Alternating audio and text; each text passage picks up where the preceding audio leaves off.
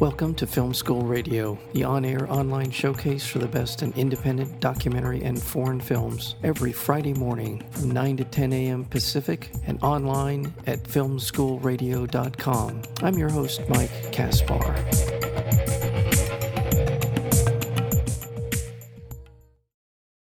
Jenna Cato Bass's latest film, Good Madam, is a daring horror satire that is set in modern-day Cape Town, South Africa. The film begins with the death of Tshidi's grandmother, the woman who raised her. Because of her grandmother's death, Tshidi and her daughter are forced to move in with her estranged mother, Mavis, who has lived and worked in a wealthy suburb of Cape Town for most of Tshidi's life. The film, Good Madam, addresses issues regarding apartheid-era domestic servitude as well as the legacy of colonial land theft.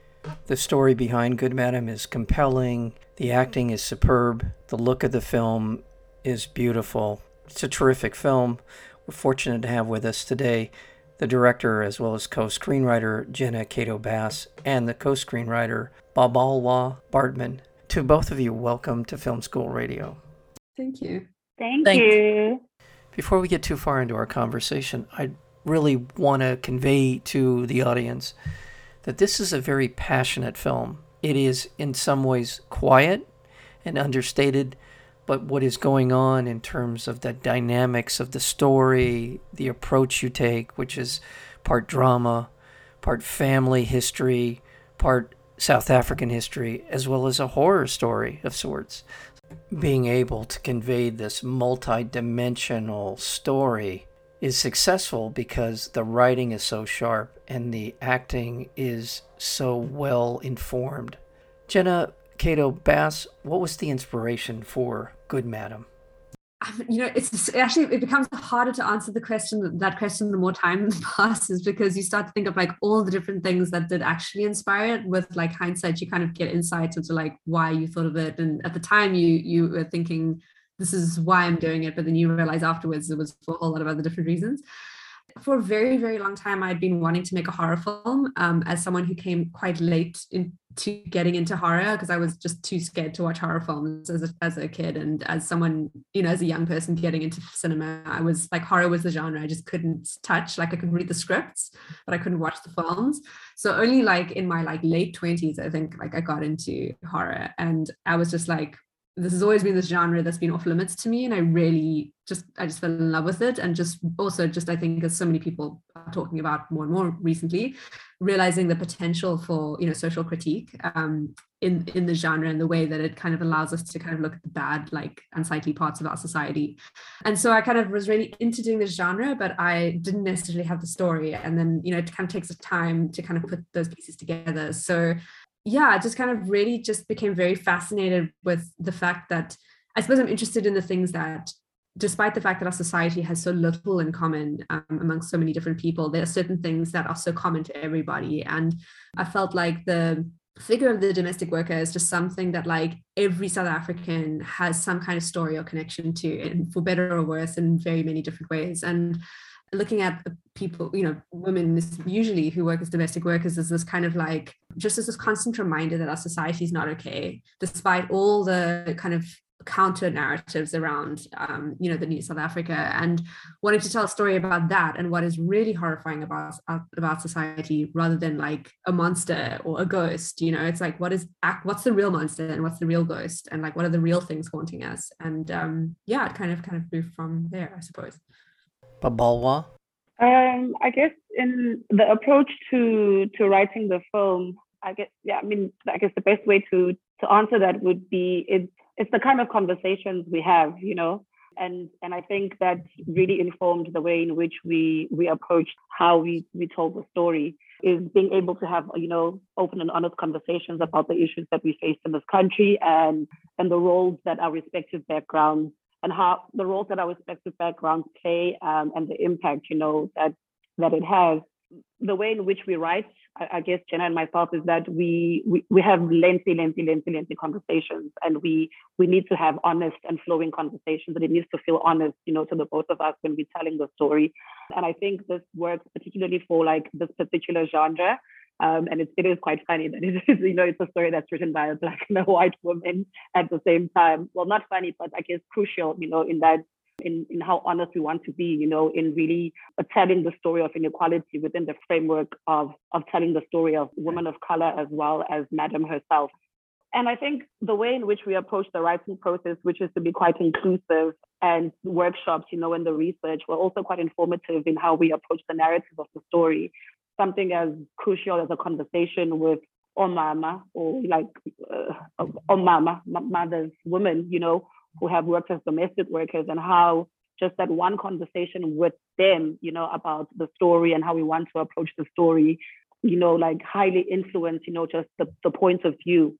I think at some point, Jenna and I were asking a lot of questions, and it felt as though where we stand, and we're highly representative of our generation, we were pushing questions that they had long made peace with, so almost like, opening up old wounds.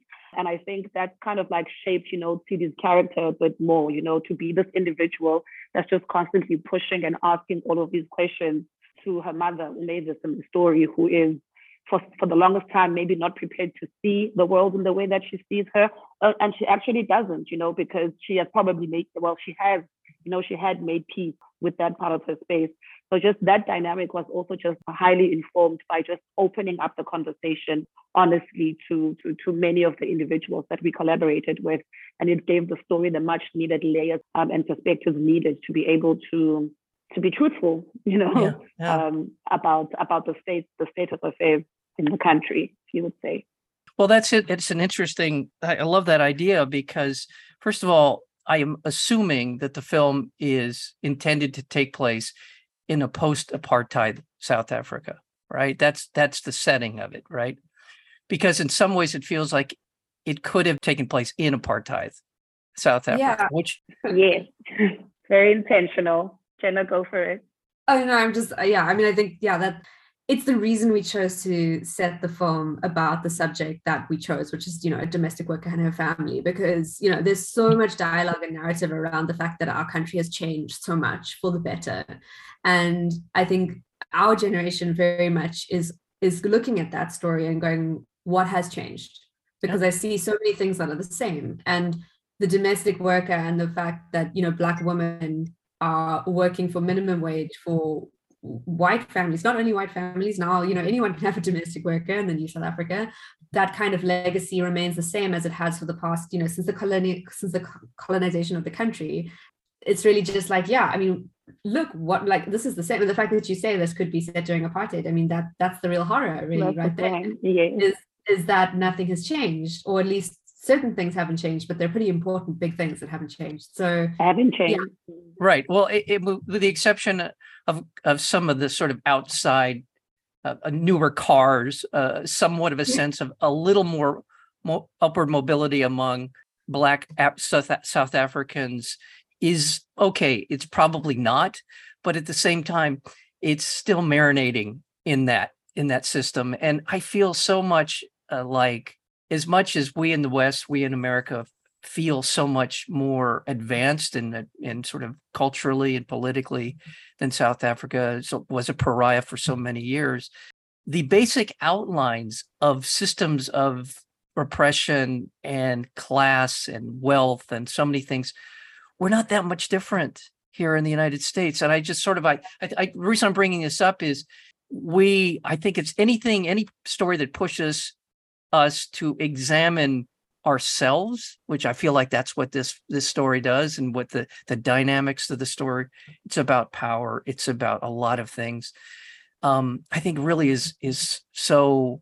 First of all, it's brilliant the way it unfolds, but also it's so important that we have stories that may not, in a way, they're removed from us, but at the same time, if you really start to think about it or talk about it with somebody, we're not that much further along. Yeah, no, I remember as a child in high school, learning about some of, the race laws and the racial history in America, and being, oh, it was the same. Why wasn't that called apartheid? I couldn't understand how it was called apartheid here, but it wasn't called apartheid in America. And I guess I still don't really understand, to be honest. But yeah, no, so that's really interesting. And again, one of the other elements in the story is the internal dynamics of the family, Thucydides and Cece and the extended family. Those are really interesting, the way those those characters interact and become, in and out of the story of what's going on at the house. And the house itself, again, metaphorically, there's a lot of places we could go with the metaphor of the house. Balwa. Let's talk about the importance of the house. So you're referring to grandmother's house, right? You're talking about where CD comes from before she moves into. There is that, but I'm also talking about the house. Yeah. Madam's house. Madam's house. Thank you. Yes. The fact is, what you're describing is another part of the element of this power dynamic, this system of oppression, is the juxtaposing of the houses.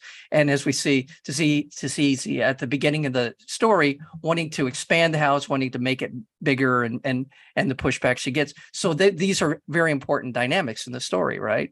I mean, I guess starting from the grandmother's house, I think the idea there, just looking at, the death of an elder in the household, and then, what transpires beyond that. During that time of death, like in our culture and tradition, it's a time of mourning, it's a time of peace. And I think that's also just a universal language. But for things to get that far, is really just a comment on how the way that things are in a democratic South Africa and a post-apartheid South Africa is that people are so on top of each other that we're beginning to lose sense of who we are, because the primary focus for people is survival. So it's once again just looking at that impact within even the family, that the grandmother is barely cold, in her grave, and the ugliness of inequality just raises its head, because it becomes an opportunity, for everyone in that moment. And then I think to yank CD out of that space and put her into Madam's house is once again to just show that contrast, because now you're coming into a space that also offers so much hostility and is just as rejecting of her, but is completely empty. So all of that was just intentional, once again, to highlight the ridiculousness, the ridiculousness of it all, and to really just, bring forward the question, like, when we say that we are moving forward and we say that things have changed, we really need to be able to analyze, like, what exactly is that change? Because it's not there. If we're willing to have open and honest conversations, there is not much, for the majority of people, not much has changed.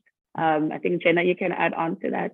Again, it's the horror of that situation that in South Africa, at least, we're like numb to. We just accept it. Like, it's like Mavis has accepted her situation, and she has all the excuses and reasons why Madam is a good Madam. Like, we've just accepted that this is the way things are, and change takes time, and we need to be patient, and the democracy is a new democracy. It's like not really a new democracy anymore. It's a whole adult democracy.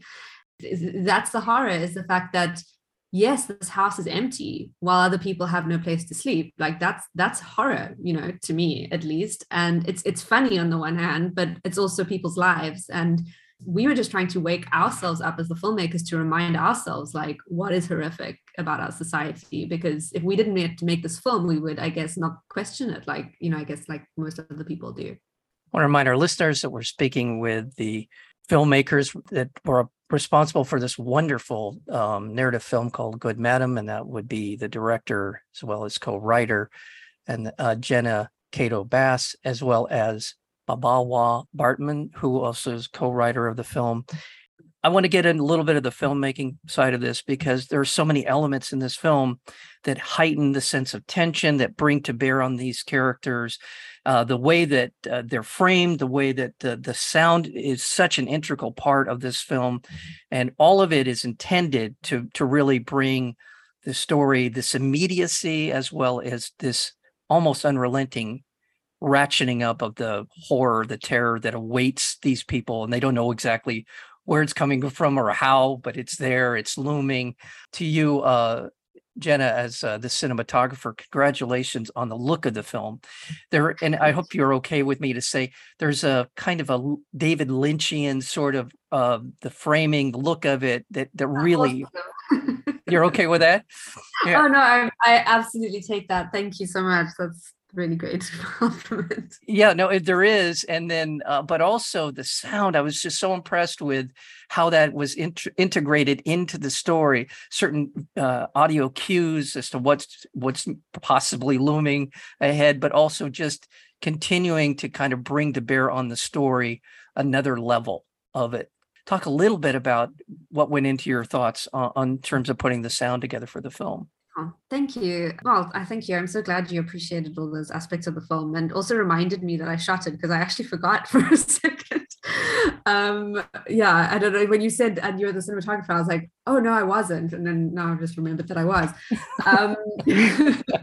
But yeah, no, the sound is always going to be like a very important part of the film. I mean, for obvious reasons, because it is a horror. And I think that's something you can say of most great horrors is that, you know, so much of that like feeling of the atmosphere and what you experience as the viewer is through the sound. So I mean, that's a given. But then I suppose additionally, as a very, very, very low budget horror, we also knew that sound was always going to be very important for kind of taking the audience to places that we couldn't necessarily always do visually.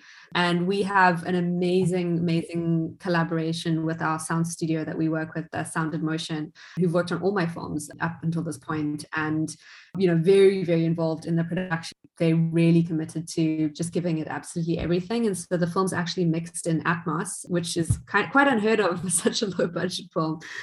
I suppose on one level, it wasn't even trying to necessarily outdo the expectations. We just really wanted to maximize what was possible with the layers of the film that we were aware of and how that could translate into sound. And for me, I try not to leave any stone unturned. Like if there's a way to affect the audience, then use it, you know, and sound obviously is a huge aspect of that. And especially with horror, but at the same time, we didn't want to take any easy shortcuts. So music, I mean, we originally weren't going to have any music in the film at all, and eventually kind of revised that decision to have quite an unusual but still very specific approach to the soundtrack. Yeah, it was just, you know, we had a very, very set brief, and the decisions of what we made, everything was really, really thought through and had a whole lot of reasoning behind it. And I hope that pays off. It definitely, I think it seems to affect people, the sound. We get asked about it a lot. Before we go, we've only got a minute or so to go, but Babalwa, you and Jenna were collaborating on the production design, the look of this, and again, just beautiful, just an absolutely gripping design to it in the way that felt like the sense of claustrophobia was part of what you were looking for, and it's just sort of almost the walls closing in on them in terms of at Madam's house and in other parts of the film. Is that a fair way to put it? Yes, no, definitely. I think, you know, even Mavis's room in particular, you know, also just speaks to that, you know, just that interaction between Madam's space and Mavis's room just speaks to, that's the exact word to use, you know, just how claustrophobic, you know, the situation is. And I think that is the best way to really put it. I can't go beyond that. Should I feel like this is almost optimistic at the end of the film? Should I come away with a sense of possibilities maybe at the end of the film? It's really up to you. It really is up to you. Yeah. I think we wanted to make sure that, like, for these characters who are not usually in a horror film at all, and then, you know, normally would always get the kind of tragic end of the narrative stick. We really wanted to give some element of hope for our characters who've been through so much, but at the same time, not do an injustice to the fact that society is messed up and that's not changing anytime soon.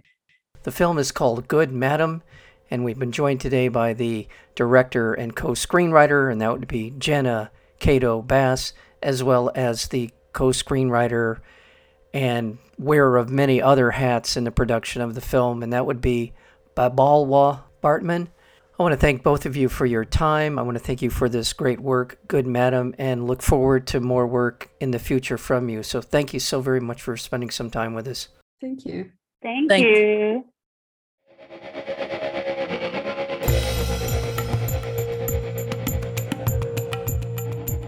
You've been listening to Film School Radio, the on-air online showcase for the best in independent documentary and foreign films. You can find out more about the program at filmschoolradio.com. I'm your host, Mike Kaspar. Thank you for tuning in, and we'll see you next week with another edition of Film School Radio.